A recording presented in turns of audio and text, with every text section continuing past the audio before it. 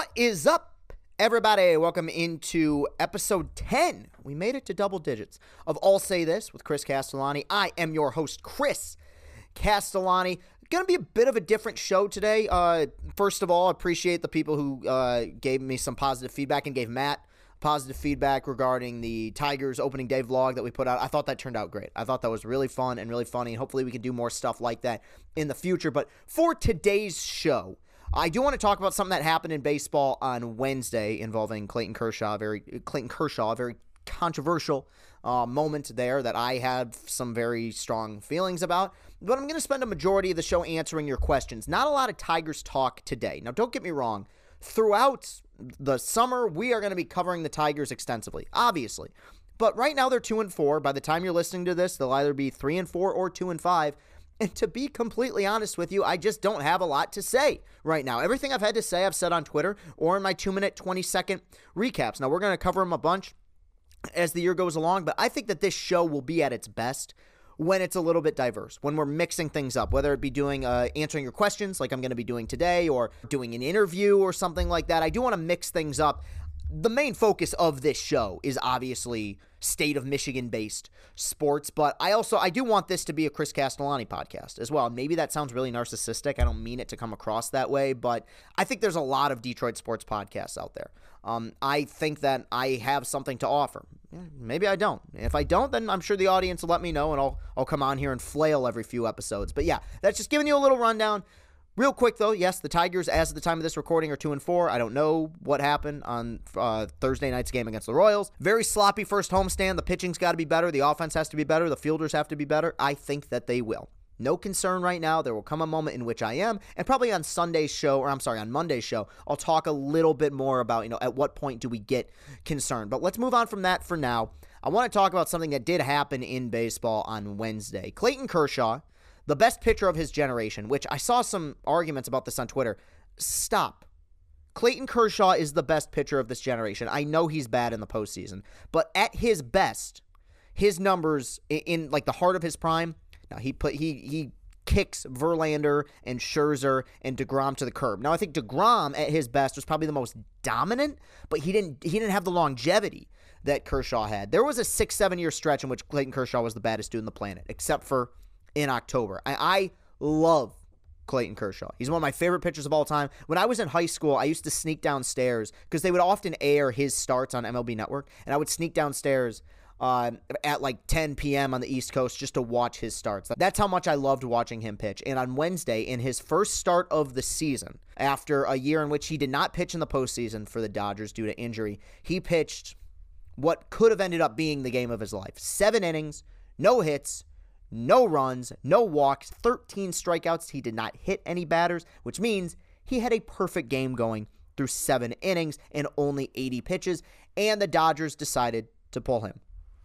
I was furious when this happened. Furious. In fact, and Matt, you could put the tweet up there. I started a tweet by saying starting pitching is dead. I went off on it. I was really upset by it. And I'll explain those emotions here in a second. It's been a day now. I have the opportunity to decompress and kind of break things down in a more nuanced way. That it's hard to be nuanced in 280 characters on Twitter, especially when you're reacting that quickly to something that just happened. I need to get a few things out of the way just to make sure people know that I am up to date. I'm aware of the fact Clayton Kershaw has a long injury history. I know he's missed a lot of time over the last several years. I know that this was a truncated 3-week spring training in which, from what I heard, he did not throw more than 75 pitches in a start, though it didn't everybody?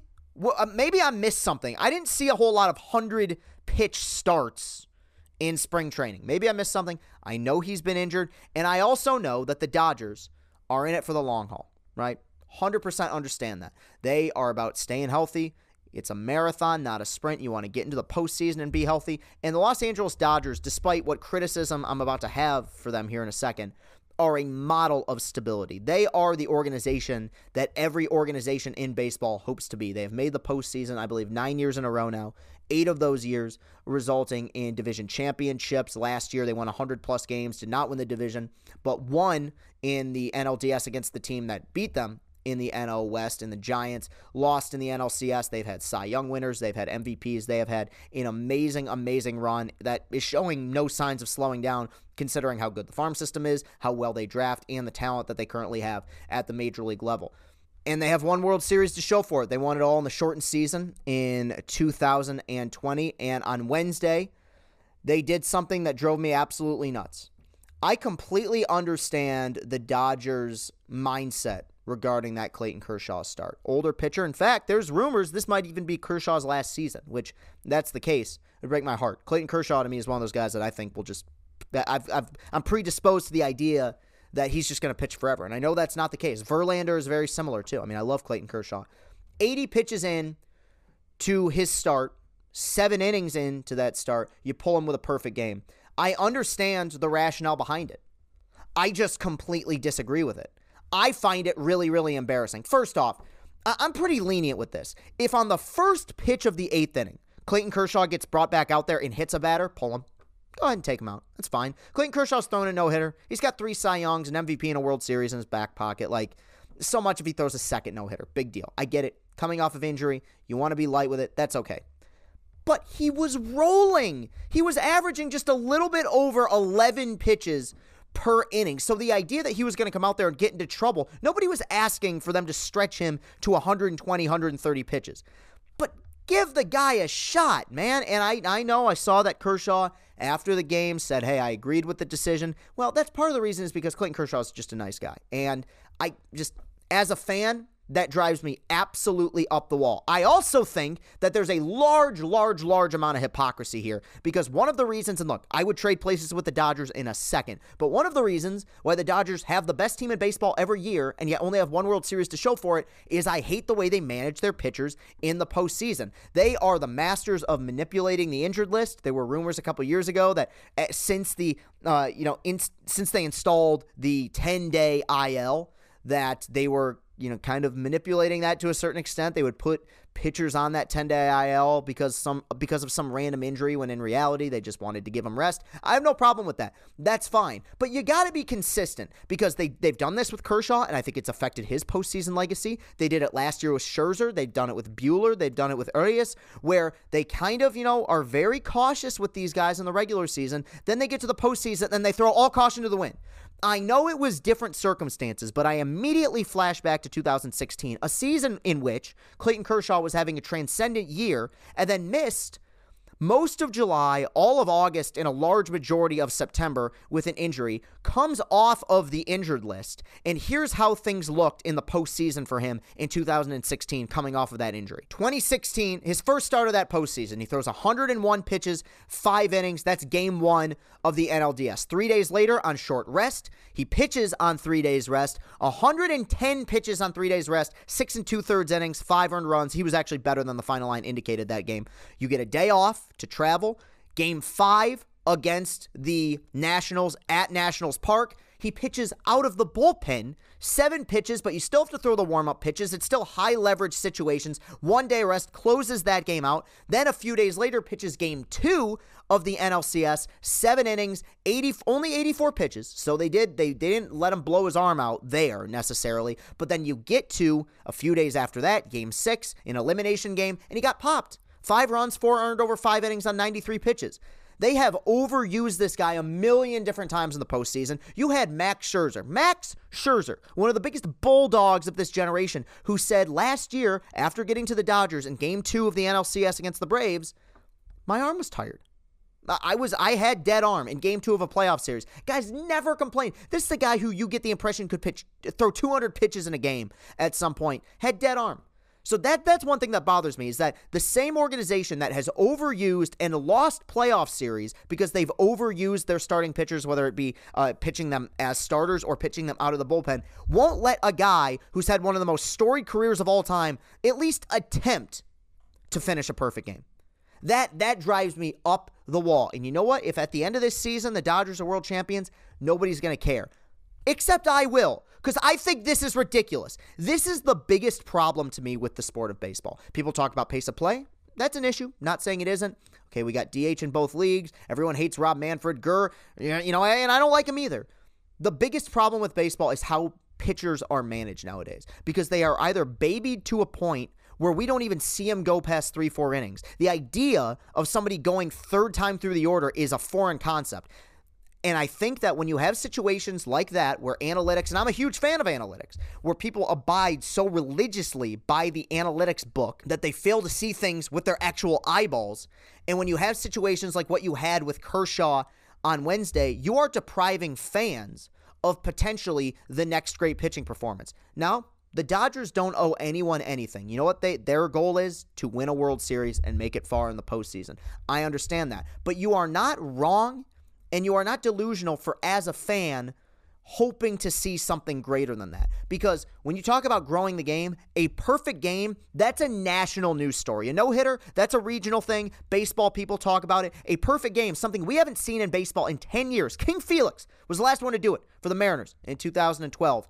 You're talking about a perfect game. That's an opportunity to really put baseball at the forefront, and people avoid it because you can't let them go more than 80 pitches. Really? It scares me, because growing up, I feel old. Back in my day, people used to go to Comerica Park to see Verlander or Scherzer or Pfister or Anibal Sanchez or David Price or Rick Porcello. Now you go to see those guys for 4 innings or until they get third time through the order, then they're taken out. The greatest pitching performance I've ever seen was Madison Bumgarner in the 2014 postseason, especially that World Series. 7 innings of 1-run ball in Game 1 of the World Series, 9 shutout innings in Game 5 of that series, 5 shutout innings out of the pen in Game 7 of that series. Amazing, amazing performance. The sad reality is, if that happened today, we wouldn't have seen it, because he would have gotten pulled after having to face the order a third time. That makes me really sad, because there's no other sport in which that happens. And I also got to point out that, yes, there is a chance that Kershaw, had he have come out there for the 8th and maybe even the 9th, re-aggravates something and gets injured. I also think for 2 innings, the chances of that happening are pretty darn minute. Like, I don't think that would be the case. I really don't. And so it's sad to me that happened, because I think that we're missing out on some really great opportunities. And it only happens with pitchers as well. On the same night in which Kershaw got pulled, or the same day in which Kershaw got pulled after, having a perfect game going through 7 innings, Vladimir Guerrero Jr. homered in the first inning off of Garrett Cole. A few innings later, got stepped on by Aaron Hicks. His finger was bleeding profusely. Comes back out there, homers his next at-bat, doubles the at-bat after that, and then homers again for the 3rd time. Had he have been a pitcher, they would have pulled him the second he got stepped on, because you got to preserve these guys forever. In an age in which starting pitchers go 4 innings a start, you have to preserve Clayton Kershaw in Game 6 of the season, in a 162-game season, not including the playoffs. Do you not see how asinine that is? I'm getting all angry about it again. I just think it's so silly. And it's not some anti-Dodger thing, because real talk, and this won't happen, Michael Pineda, who's an older pitcher, if he had 7 perfect innings and 80 pitches through 7 and AJ pulled him, I'd be saying the same thing. It's not some Dodger thing. I just think we're really missing out on some great opportunities in baseball. This is a prime example of the sport shooting itself in the foot. Well, I should have known that I was going to get a lot more out of that than I expected. I thought that would be like a 5-minute segment, but it still bothers me. I'm still frustrated by it. I know there's sound logic as to why he was pulled, but just as a fan and as a person who loves baseball and wants to see it grow, I think that's a really ugly look, quite frankly. All right, let's move on to your questions now. The names, if you're watching this on YouTube, the handles, the names will be shown on screen. Thank you once again, producer Matt, for making me look good. I'm not going to say every name because I don't want to butcher names. And hey, the handle's there. Your name is there. I appreciate everyone who sent in questions. I'm not going to get to all of them. And I avoided, for the most part, Tigers questions here because I talk about the Tigers enough. Like I said, you got to mix it up a little bit. It keeps people coming back. So we're going to start with this first question. This is from Dustin. If you could place yourself inside of one video game and play the story mode, what game would it be? I'll allow you to have unlimited lives. This one's easy. Batman Arkham City. Batman Arkham City was my jam. Sophomore year of high school, after Tennessee's, and I think it was a week after State's, and it was right around as a few weeks after J. Cole dropped his first album, Sideline Story. Cold world, cold life, cold-blooded. I'll be on my shit and look at all the hoes loving. One of my all-time favorite albums. I remember I would listen to that album and I would play Batman Arkham City. And it's a weird thing how weird how nostalgia works, because every time I listen to that album, I think of like the collecting those Riddler trophies. Still my favorite video game of all time. Love the combat. That game is the closest I will ever feel to actually being Batman. That's the one I go to. At some point, somebody should do like a mini series or a movie built around that premise. It's one of my favorite Batman stories ever. Movie, comic, video game, ever. Love Arkham City. The next one, favorite restaurant in Lansing. Okay, I'm trying to avoid chains, right? Like, you know, like Red Robin or something, or Applebee's. That's not, I'm not doing that. Favorite, like, restaurant in Lansing. I really like El Azteca. Though I think there are 2 locations there, but they're both, you know, in Lansing. I love Crunchies. Like, Crunchies has really good food. Would I say it's like the best food in the world?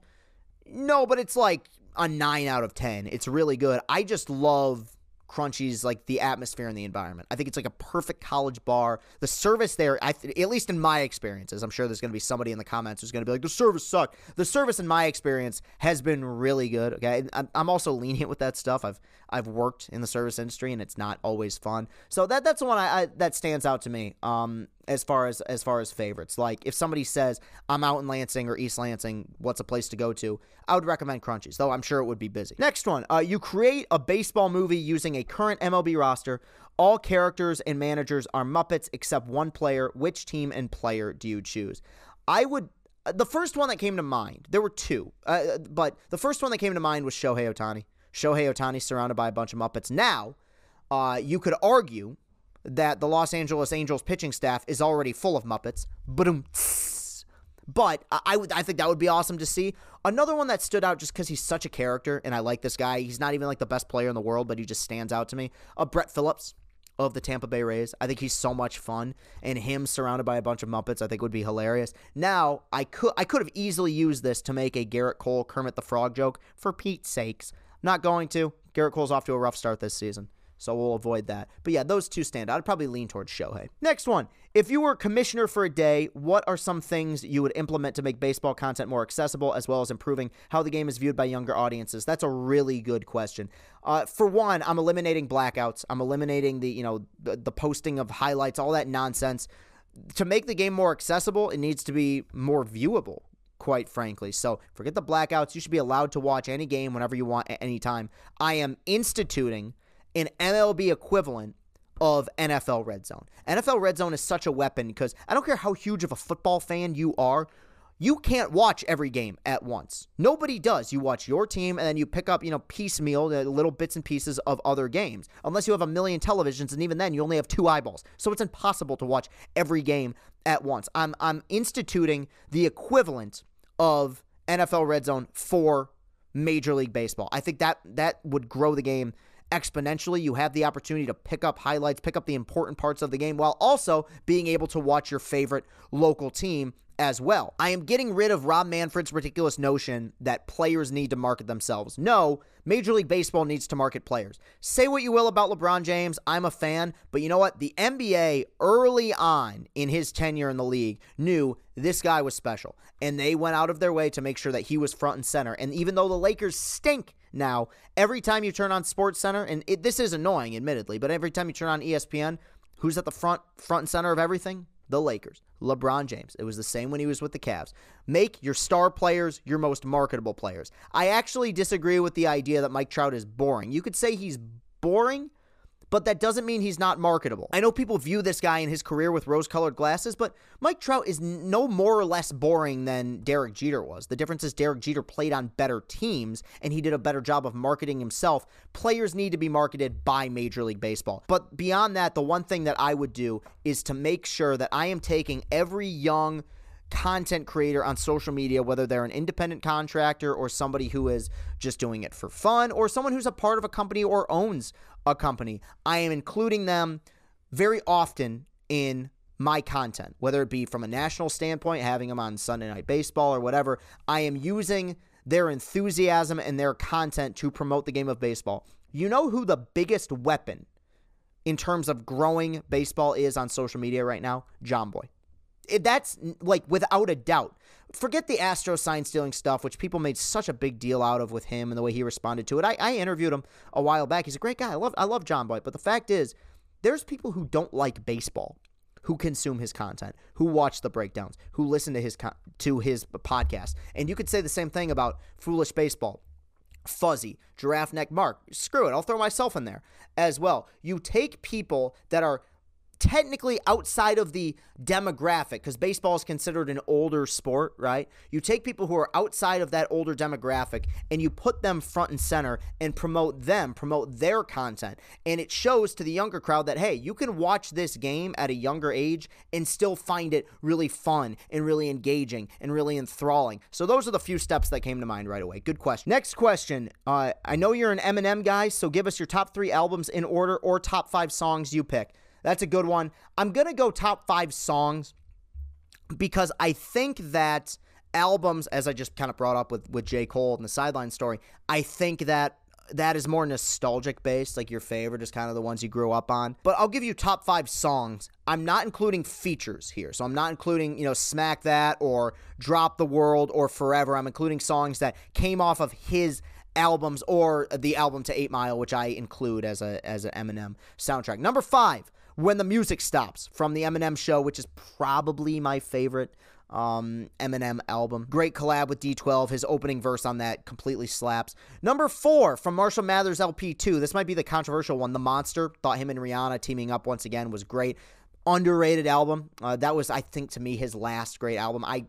I would say he probably should have retired after Mathers LP2, but that's a conversation for another day. Number 3, Stan, and I'm cheating a little bit because I'm going to include Bad Guy on that list as well, because Bad Guy is technically the sequel to Stan. I'm not going to spoil it. Well, no, I'll spoil it. It's a 9-year album. Is, Stan's younger brother kind of getting revenge following the events of Stan. Such a clever, well-written song. 2 really clever, well-written songs. That one, I think...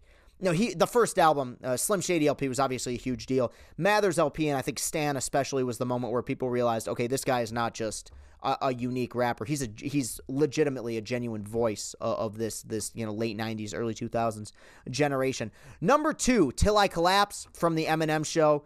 Gets you hyped every time you listen to it. Number 2 and number 1 are kind of similar here, but you have Nate Dogg on the chorus. Eminem's verses were absolutely awesome on this. I listen to it all the time. It's such a great pump-up song.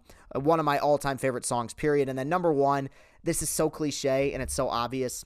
It's Lose Yourself. I know it's Eminem at his absolute best. I think one of the issues that has plagued Marshall in the latter part of his career is that his songs aren't always necessarily well produced. Lose Yourself has an amazing beat, that amazing opening kind of piano setup, and then you go in the that's a terrible rendition, but you know what I'm talking about with that beat. And then obviously just the clever wordplay that people still talk about. Mom's spaghetti's vomit on his sweater already. Mom's spaghetti, he's nervous, but on the surface he looks calm and ready to drop bombs. And you get into the bridge and into the chorus, gets you hype every time. That to me is the ultimate Eminem song, an absolute masterpiece. Next one, when did you realize you were beginning to have an audience? I would say 2017.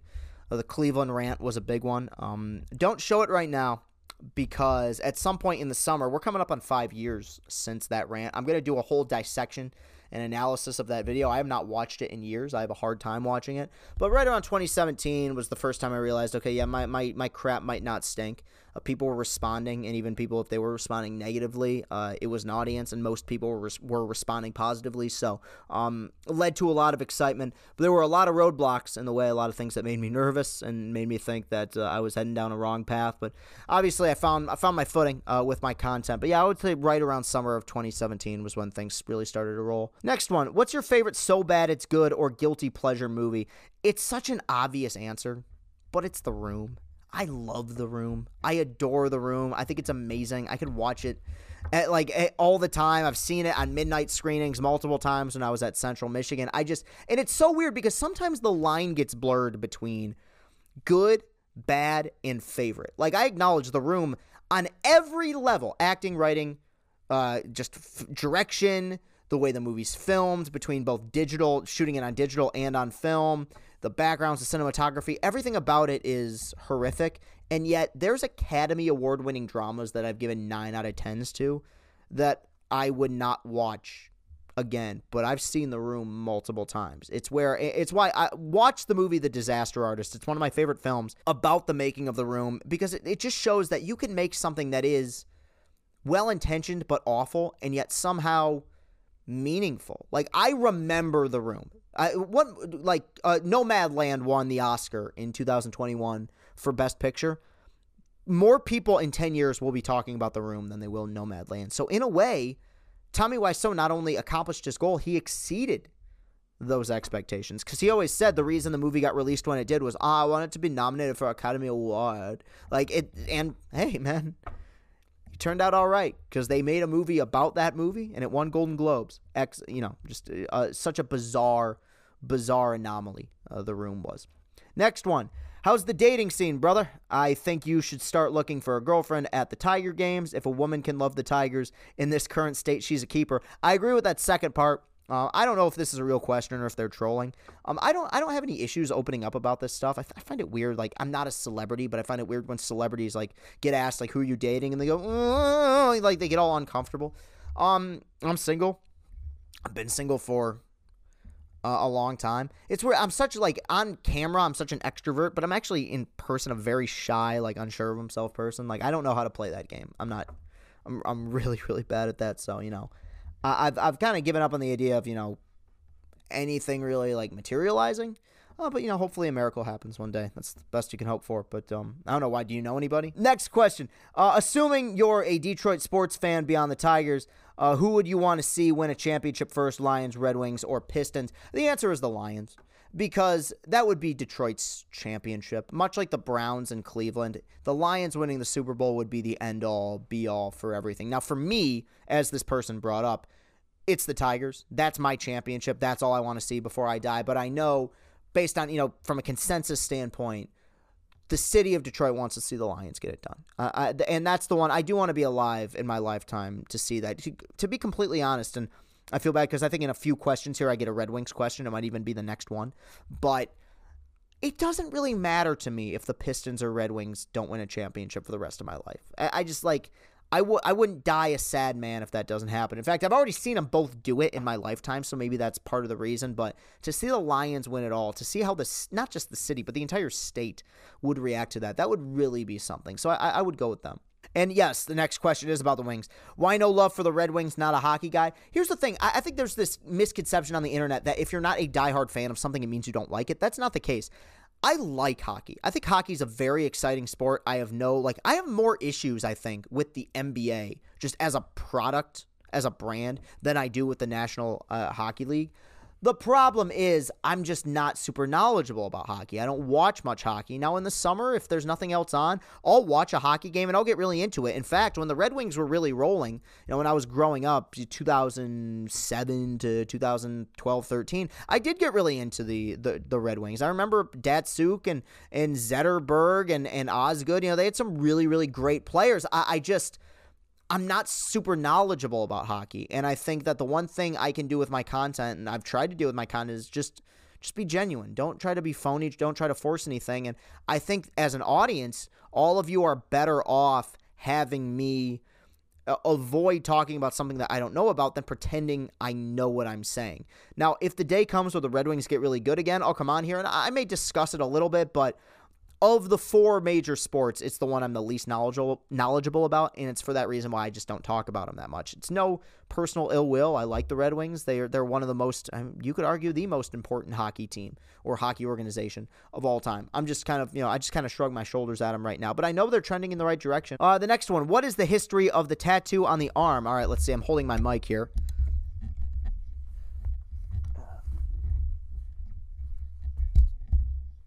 The tattoo is the song Iris by the Goo Goo Dolls. Excuse my armpit hair, I apologize. When everything's made to be broken, I just want you to know who I am. That's my favorite song of all time, Iris by the Goo Goo Dolls. I got this my freshman year of college in December. I was with my buddy Brennan, and we were sober. This was a conscious decision. I knew I wanted to get a tattoo for a while. I may get another one at some point, but it's my favorite song of all time. And it's a motto regarding kind of just how I like to live my life, which is, look, I'm not always going to be perfect. I'm going to be fragile. I'm going to be sensitive. But at least with my content and with how I express myself, I get people out there to know the real me. I'm not going to be phony with anything. So, yeah, it's weird because I'm not even the biggest Goo Goo Dolls fan. They just wrote a perfect song. And now it is forever ingrained on my right bicep. All right, last question here. How do you become a Michigan guy growing up in the 517? Yeah, I get this question a lot. I guess I've talked about it, but I've never really like fully answered it. It's very simple, man. My dad went to Michigan. I just liked them growing up. There wasn't some massive shift where I'm like, oh, I just hate Michigan State so much. No, I fell in love with the Michigan football tradition, and obviously, Michigan basketball has been a huge part of my life. And I think subconsciously, I probably didn't realize it at the time. I just like going against the grain, not in a way that trolls people. That's just how I am. And while it hasn't been easy, in fact, I would argue in my lifetime, I wouldn't even argue. I think it's a fact that in my lifetime, it's been harder to be a Michigan fan than it is a Michigan State fan. I would do it all over again because I think it's done wonders for my content. One of the things I'm proudest of is the fact that I have a lot of different people from a lot of different fan bases who follow me, and I can be objective, and I don't have a lot of hate in my heart. Now, I get frustrated, and I get angry, and sometimes, fan bases do bother me, but every fan base is full of idiots, just the way that every fan base is full of really smart people, The world is like that. It's not just fan bases, so I appreciate the fact that I can grow up around here, that I can go to a bar in East Lansing and people don't throw drinks in my face and tell me that I suck or give me the finger. I like the fact that this is still home. I just root for a different team. So, yeah, good questions today. This actually turned out really well, I feel like. So, yep, that'll do it for this show. You can follow me on Twitter at Castellani2014 while you're at it. If you're watching this on YouTube, hit that like button, hit that subscribe button. Let's get those watch hours up. And we are on Apple Podcasts. We are on Spotify. You can find us on those platforms as well if you want to listen to me while you're driving home from work or to work, or you want to listen while you're working out or doing whatever the heck you want to do. You're welcome to hear this podcast in an audio-only platform if you so choose. Also, and this is tentatively scheduled, but I think it's happening, I will be on Monday on Money Shots with Megan and Kelly doing their show talking. That's Monday is their baseball show.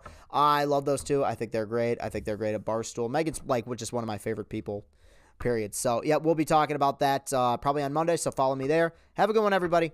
Peace and happiness.